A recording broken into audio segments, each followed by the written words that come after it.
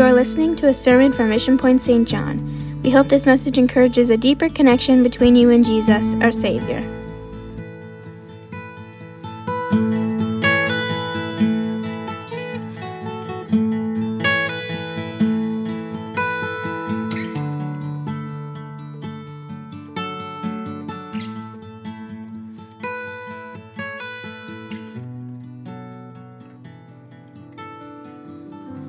Hallelujah. Oh, let's just lift up praise to God here tonight.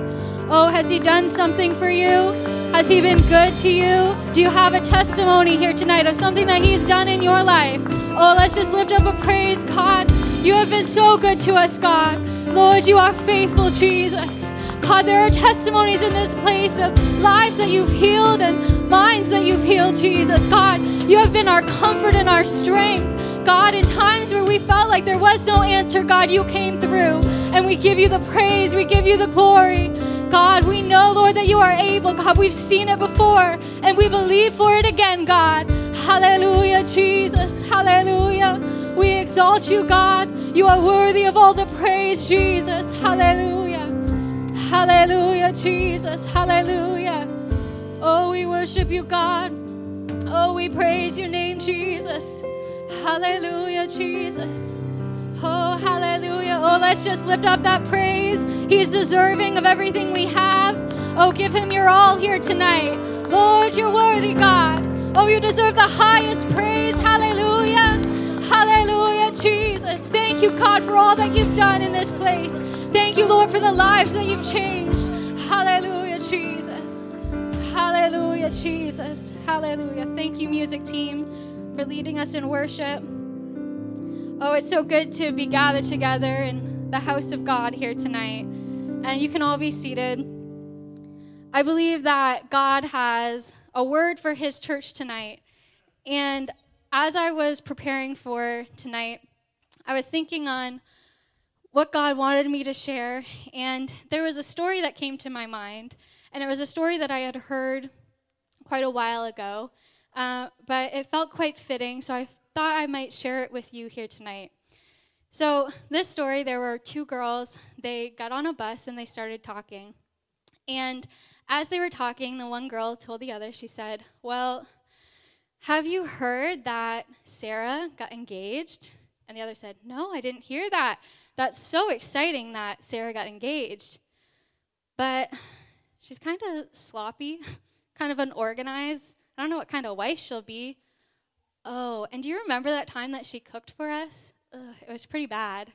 I don't know. Her husband might starve. And she really likes to shop. She spends a lot of money. They're going to have trouble making it from month to month." And it went on and on and on. And there's this woman sitting behind them. And so she got their attention and said, "Excuse me, I just wanted to introduce myself. My son just got engaged to Sarah.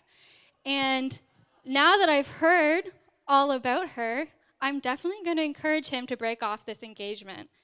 So the girls, shocked, they started to struggle for words, and nervously they said, No, please don't let him break off the engagement. Sarah is wonderful. She's going to make a great wife. She's so nice and friendly and warm. And we were just talking. We didn't mean any harm. Please don't break off the engagement. But the woman was adamant. She said, "Thank you, but after everything you've said, I really feel like I should tell my son to break off this engagement. The person you've described sounds like a terrible person." So, defeated and embarrassed, the girls kind of shrunk down in their seat, and a moment of silence happened, and the lady turned back to the girls and said, "I'm not actually the boy's mother, but imagine if I was. Just because you had nothing else to talk about, you could have destroyed this couple. Your words matter. Use them wisely." And with that, she got off the bus. So tonight, I believe that God wants to talk to us about our words. The words that we say, but also the way that we can speak life into our situations and the world around us. Proverbs 18:21 says that the tongue has the power of life and death. And when God inspired the author of Proverbs to write this, it wasn't meant to be some big exaggeration to try to get the reader's attention. No, God was actually trying to get us to have a wake-up call, to really understand how incredibly powerful our words are. And many of you can testify to this because you remember a few distinct words that were spoken to you over your lifetime, whether it was from a parent or a teacher or a coach or a friend. Maybe they were words of life, or maybe they were words of death. The words built you up and encouraged you, or maybe they tore you down. See, the fact that our words have power is a concept that God has hardwired into the universe. If we go all the way back to Genesis chapter 1, we see that the world started with nothing. It was this big empty void. Then in Genesis 1 verse 3, we see that God spoke into this nothingness, into this void, and something was created. And God said, "Let there be light," and there was light. So from the very beginning, God used words to create the universe. God spoke, and it happened. At the creation of the world, God spoke, and it brought life. God spoke, and there was light. As people who were created in the image of God, we too have the power to use our words to create, to bring life. When you think about everything that God created, the sun, the moon, the stars, the waters, the plants, the animals, humanity was the only creation that was made in his image. And as a creation that was made in the image of God, one of our defining characteristics is the gift of words, something that the rest of creation doesn't have. As Proverbs said, this gift, he advises, it has power of life and power of death. In Genesis, we see a clear example of both. Genesis 1, we see this example of words bringing life as God speaks the world into existence. Not too long later, in Genesis chapter 3, we see the example of the exact opposite, where Satan speaks destruction. Now, a lot of the time when we're talking about the initial fall of humanity, we'll really focus on Adam and Eve eating the fruit. But when you think about it, it really started a little bit before that with an unwise conversation. It started with the words of a serpent, words that were meant to manipulate, words that were used to tempt and persuade. Genesis 3 verse 1 says, "Now the serpent was more crafty than any of the wild animals the Lord God made. He said to the woman, 'Did God really say you must not eat from any tree in the garden?'" Not only did Satan use words to destroy, but he also attacked the words that had been spoken by God. Did God really say that? He attacked the words that were meant to bring life. And Eve entertained a conversation with a negative voice. And because she allowed those words to speak into her life, it led to the initial fall of humanity. So here, right from the beginning, we see the power of life and death that comes from words. And the reality is that when we speak, we have a choice. The choice to be like Satan or be like God with our words. We can choose to use our words to destroy, to manipulate, to tempt, to beat down, or we can use our words to create, to encourage, to inspire, to build up, to bring life. See, God has given us the gift of words, and with this gift and the Holy Spirit living in us, we have the power to do the supernatural. But just like every other gift that God has given his people, the devil tries to ruin it. The uncreative, lame way of the devil is to just take something good and try to make it bad. He just takes it and tries to distort it. He will try to get us to misuse the gift that we've been given. And as a follower of Christ, it's our job to be vigilant, to be aware, not to give in to the trickery. We need to make sure that we aren't misusing the gift that we've been given. So we need to always be reflecting on our words. Be self-aware enough to admit when there might be something that might need a little bit of adjustment. We need to be aware enough to make sure that when we speak, it looks more like God than the devil. Romans chapter 6 says, Therefore, do not let sin reign in your mortal body, so that you obey its evil desires. Do not offer any part of yourself to sin as an instrument of wickedness, but rather offer yourselves to God as those who have been brought from death to life, and offer every part of yourself to him as an instrument of righteousness. It says, don't offer any part of yourself for an instrument of sin. That includes your tongue, or for those using ASL, your hands. You make sure that everything you are doing is glorifying God. Don't allow your words to be an instrument of sin. Make sure that they're an instrument of righteousness. See, our human nature, it wants to control us and tempt us to sin. There are circumstances around us that make us want to say things that we shouldn't. And James warns us of this in chapter 3. He tells us that sometimes it's hard to not say things that you shouldn't. It says, no human being can tame the tongue. It's a restless evil full of deadly poison.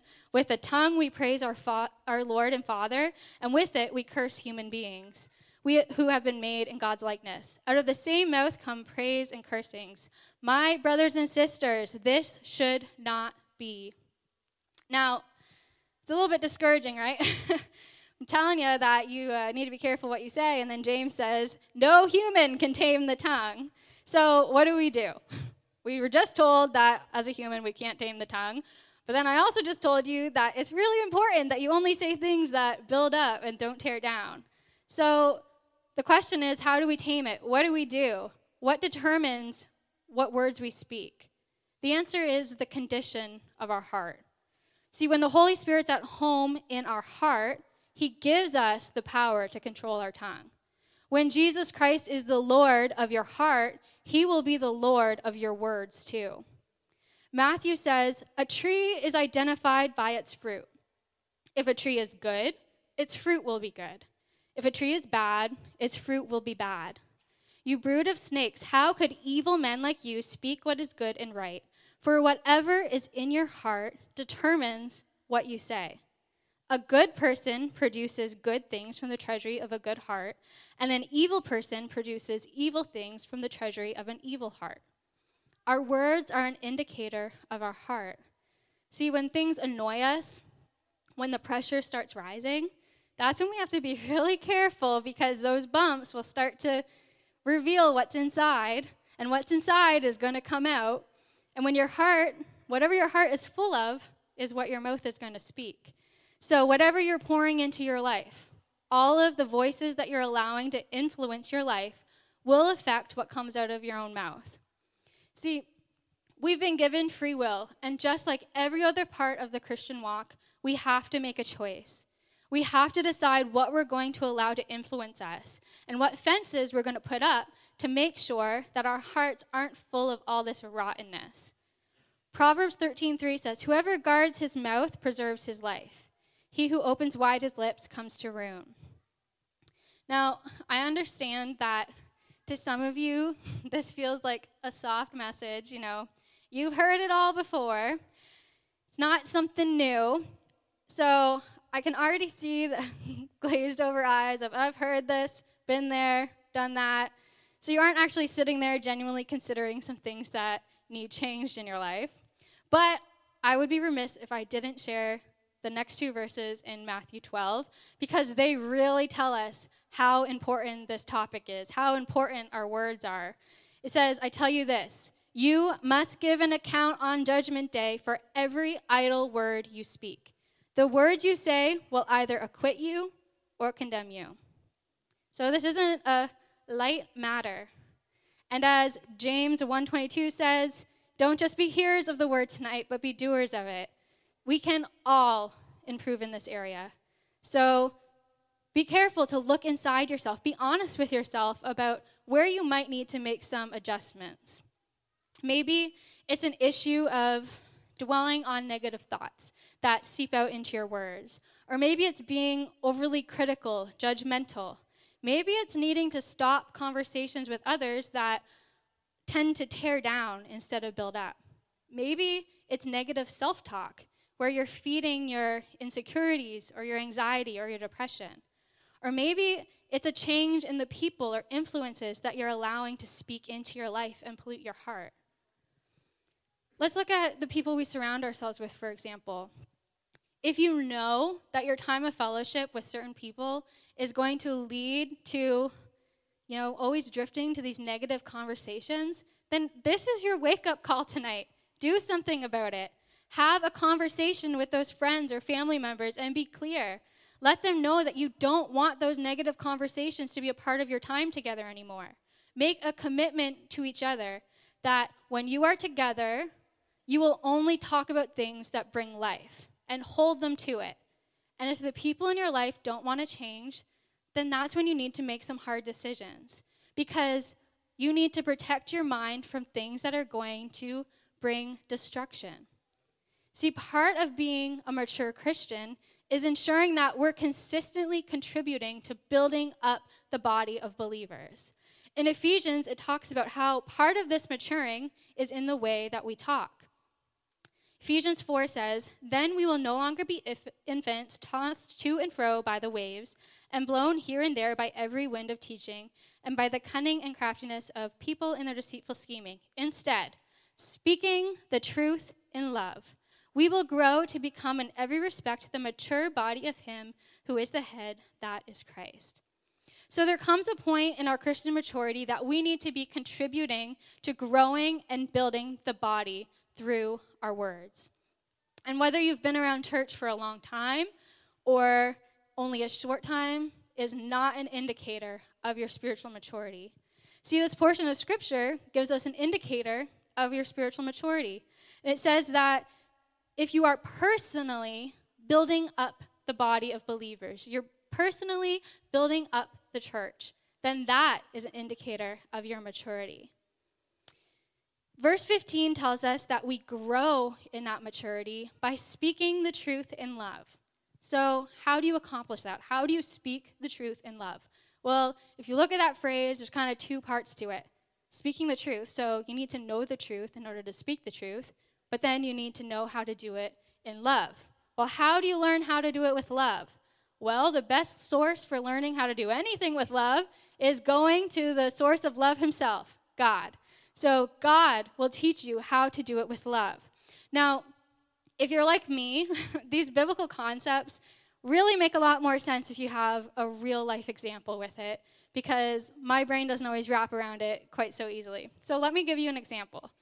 Imagine that someone made a decision that you didn't agree with. Maybe someone offended you, and you feel this strong urge to just share it. You just need to say something. You just need to talk about it. And I'm an external processor, so I get that. I like talking things through, so I understand.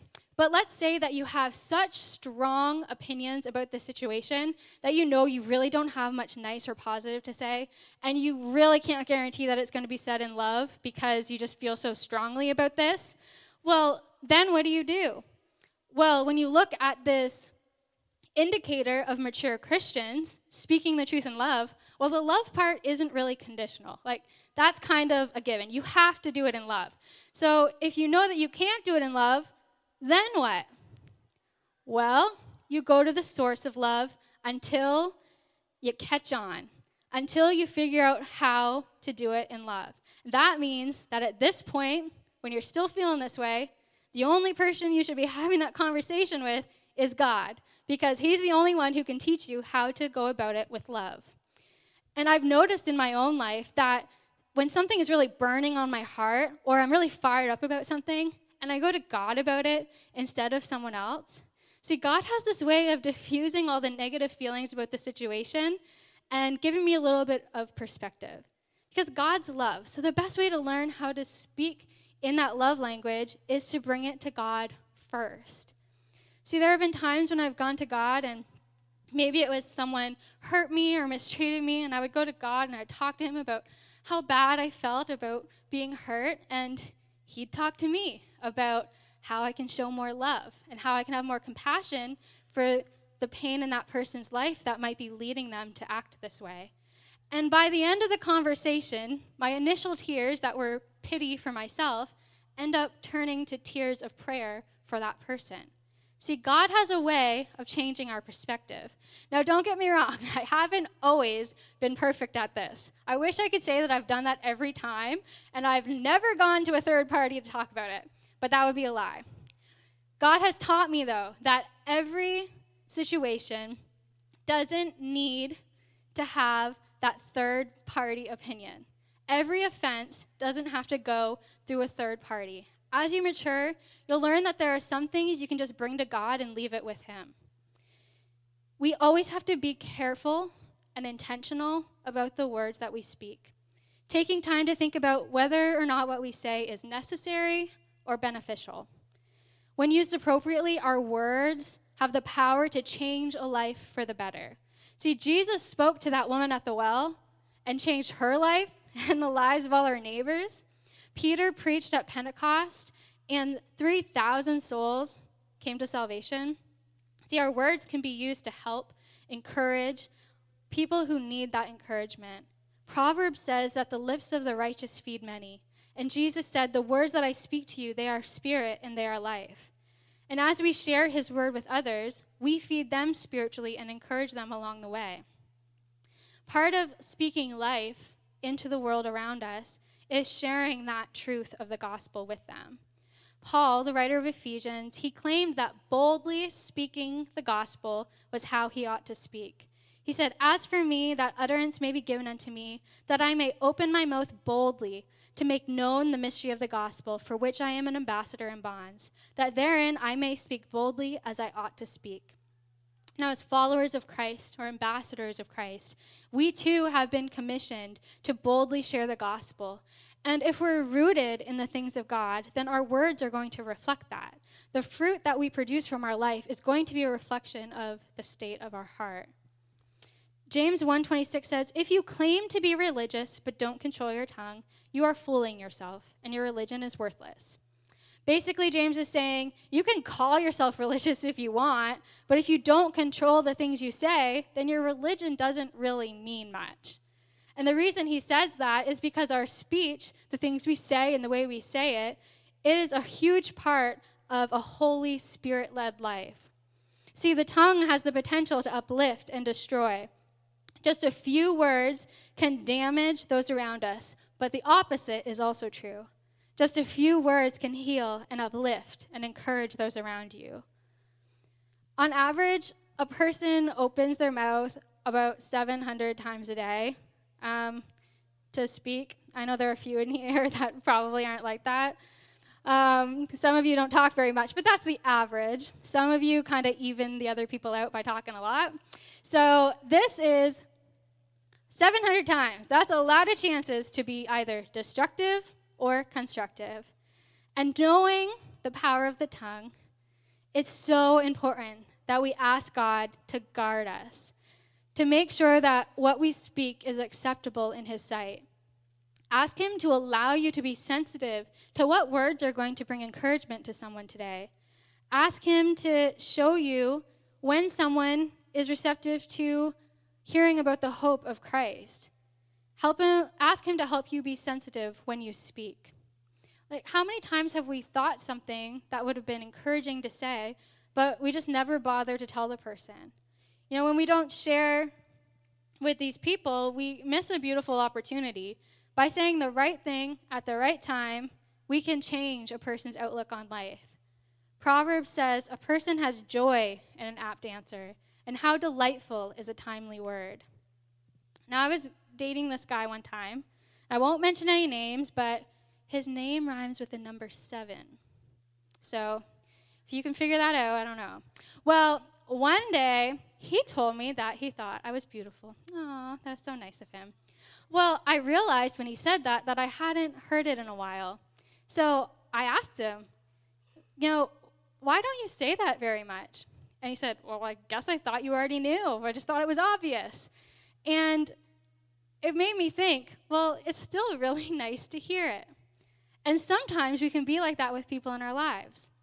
We can think something great about someone or think of something encouraging to say and keep ourselves from saying it, maybe because we think they already know it or don't need to hear it, or because we think, it won't matter either way.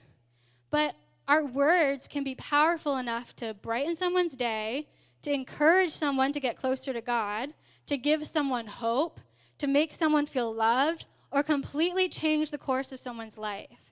So if you feel like encouraging someone and wonder if you should, do it. If you feel to share hope of salvation with someone, to remind someone of how good God is, do it. Take every opportunity to speak life into other people's lives. Use scriptures to give hope to those around you. When God started talking to me about what he wanted me to share tonight, it was while I was reading Matthew 4. And in this chapter is when we read of the instance when Jesus went into the wilderness and was tempted of the devil. And as I was reading it that day, God started to talk to me about some things that he wanted me to take note of in this passage.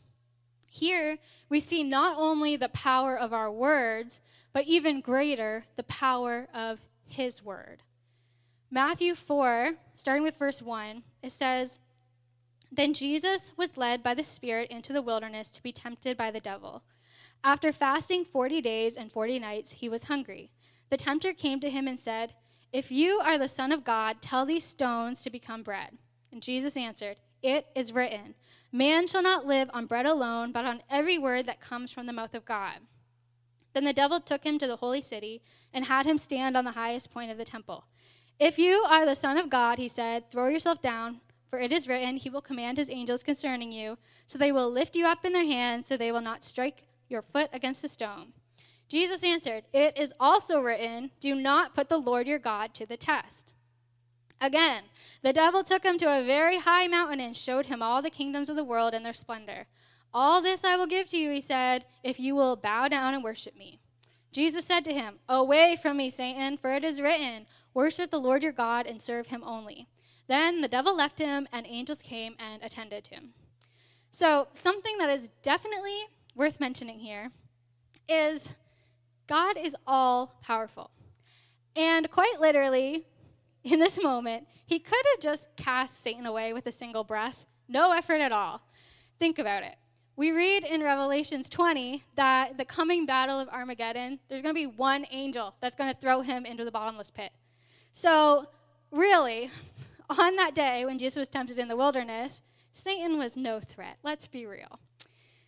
He was like this little nuisance, like this little mosquito that you could squish between your fingers. You know, it makes us wonder, why didn't God just squash the annoying little thing and get it over with now? Well, one of the incredible things about the New Testament is that through Jesus' life, we see example after example of how we can walk like Christ. And he did this to help our Christian journey. So when he was tempted in the wilderness was no different. Jesus, both fully God and fully man, used this example. He taught us the power of words. We see here that when Jesus is tempted, he uses words to speak life. And you'll see he doesn't use just any words. He speaks the scripture. Deuteronomy 8:3, man shall not live on bread alone. 6:16, do not put the Lord your God to the test. 6:3, worship the Lord your God and serve him only. He quoted the scriptures that he had been learning from a young age. And as children of God, made in his image, we have the power to use scriptures to speak life into our situations and to command death and darkness to flee. See, the Bible makes it clear that as followers of Christ, we're able to do even greater works than Jesus did during his time here on earth. That means that at minimum, when we speak the word, we have the power to make Satan go away. You can change the atmosphere, you can change your situation when you speak the word. So, when you're going through it, use the word of God as your defense. The best way to fight against things that plague your mind, the things that are wearing you down, the things that are tearing your family apart, the things that are distancing you from God is to speak life, to speak scripture. Replace your doubts, your negative thoughts, your fears with the word of God. And don't only think it, but say it out loud. Let the darkness of the world around you know that it has no place in your life. See, when the enemy tries to say, oh, you messed up too much, you combat that with the word and you say, I am not condemned. I have been set free by God's grace. When you feel alone, you say, it is written, I will not leave you comfortless. I will come to you. When you feel overwhelmed, you say, it is written, come to me, all who labor and are heavy laden, and I will give you rest. When you feel spiritually dead inside, you say, it is written, I have come that they may have life and have it to the full. This is what the sovereign Lord says to these bones. I will make breath enter you, and I will come to life. So even now, as I am just saying these words, I feel his spirit here, because when you speak the word of God, there is power. There is power. It is alive. The word is alive. So when you are going through a situation, whenever you have something happening in your life, the best way to battle it is with the word of God. Over the last decade, I have shared this here before, but I've started to share my testimony about overcoming my struggle with fear. And at times, that fear, it was something that I had built up in my mind, and at other times, it was a legitimate threat around me. But what I noticed was, in these times, whether it was in my mind or in front of me, the way that I defended was the same. My defense was the same. Whether it came from my mind or my circumstances, the way I battled it was by speaking the word of God. I would say, the peace of God that passes all understanding will guard my heart and my mind. And just by speaking his word and proclaiming his promise, it would bring me peace. The kicker is that in order to speak the scripture, you need to know the scripture. We see in Luke 2 that even Jesus focused on learning and knowing the scriptures as a young boy. As was the custom for the Jewish boys, he memorized and studied these scriptures. Now, some of you have been reading and studying the scriptures for a long time, so it's going to be easier for you to just whip out a scripture that speaks to your situation. But there's always more to learn. Those of you who haven't started studying the scriptures, this is the time to start. The scripture is quick and powerful and alive, and there's power when you speak it. In addition to reading, studying the Bible, surround yourself with his words. Incorporate it into your daily life. Put it around your house, whether it's a piece of decor that has an encouraging verse, or a whiteboard with a verse on your fridge, or a sticky note on the mirror. Just let it become so ingrained in your mind that when you face a trial, tribulation, temptation, transgression, that you'll have a bank to pull from, that you can just throw at that situation. Instead of letting your feelings and your emotions take over, you'll instead be able to remember what God has to say about that situation. Saturate your life with it. I started Bible quizzing when I was 4 years old, and I did it every year until I was in university. Now, when I was 4, I didn't know how to read yet, so my parents would go line by line and read the line and get me to repeat it after them until I could say the whole verse. And they did that until I was able to read. But that first year when I was 4, they did that for 150 verses. So I learned 150 verses that year as my foundation, and then every year just put onto that. Well, do I remember every word of every verse that I learned? Of course not. My brain does not work that way. But I can tell you that there have been times that I have needed a verse, and one came to my mind that I didn't even realize I knew, or someone would say something and it didn't sound quite right, and God would put a verse on my heart that led me to what his word said and what was truth.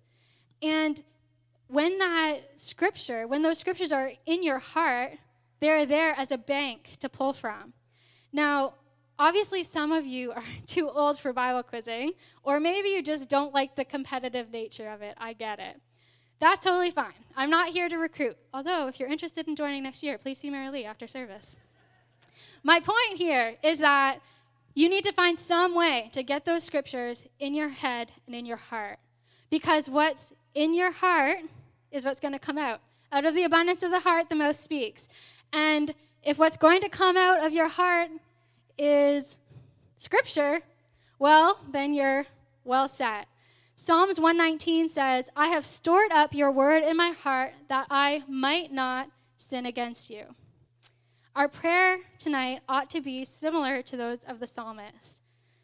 Set a guard, O Lord, over my mouth. Keep watch over the door of my lips. Let the words of my mouth and the meditation of my heart be acceptable in your sight, O Lord.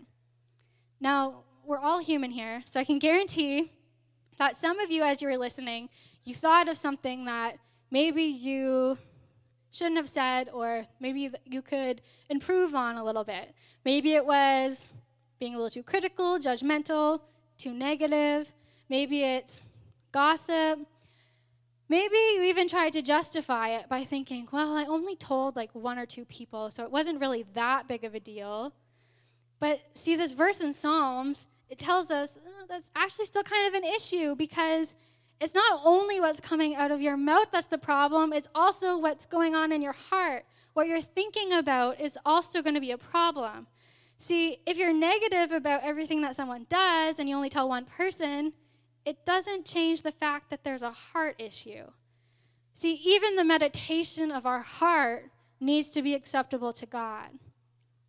There was this science experiment where the scientists were studying the brain, and they were monitoring these subjects' brain activity while they were hearing auditory negative words and then imagined negative words. So what they were hearing and what they were thinking.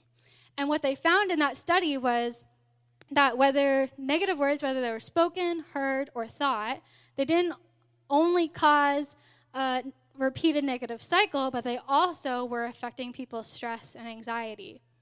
So over time, they tried to go the opposite. They put sustained positive thought for these subjects, and the functions in their brain started to change. As a result, it started to change people's perception of themselves as well as the people around them. It trained them to start seeing things in a positive light.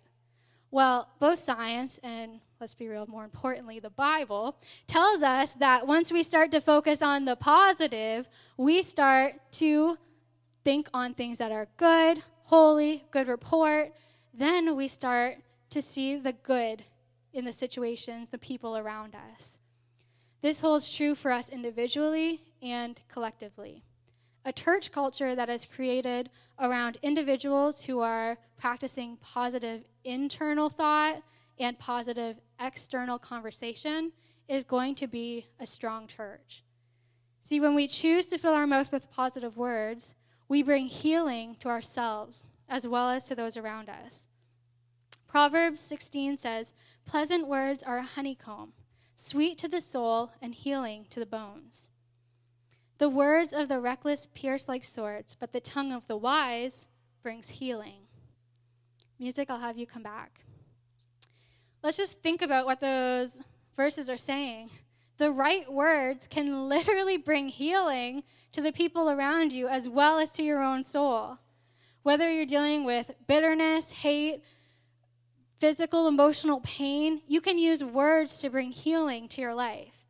See, your world can be falling apart and your situation can be desperate, but you have the power to build yourself up through your words.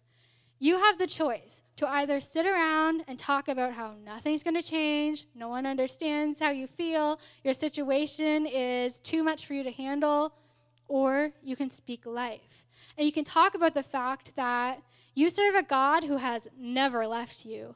You serve a God who understands your pain. And you serve a God who is strong enough to strengthen you during your trial. Let's all stand tonight. See, we get to choose whether or not we're going to speak life or death for ourselves and for those around us. And tonight, God is challenging us to grow into maturity, to take inventory of our words. Are you speaking life? Or are you speaking death? Are you building up the body of Christ, yourself included? You know, because the tongue is unruly, this is a constant consideration for every Christian. You never outgrow the need to take a fresh look at this issue. Tonight, I invite us as a congregation to humbly come before God, inviting him to search us, to show us where we can grow in this area, because I guarantee that every one of us can grow someplace. Take inventory of whether or not your words are pleasing to God. And if not, ask for his help. Pray like the psalmist prayed, create in me a clean heart, O God, and renew a right spirit within me. Let the words of my mouth and the meditation of my heart be acceptable in your sight, O Lord. Thank you for joining us today. If you want more information, connect with us on our website at missionpoint.ca. God bless you.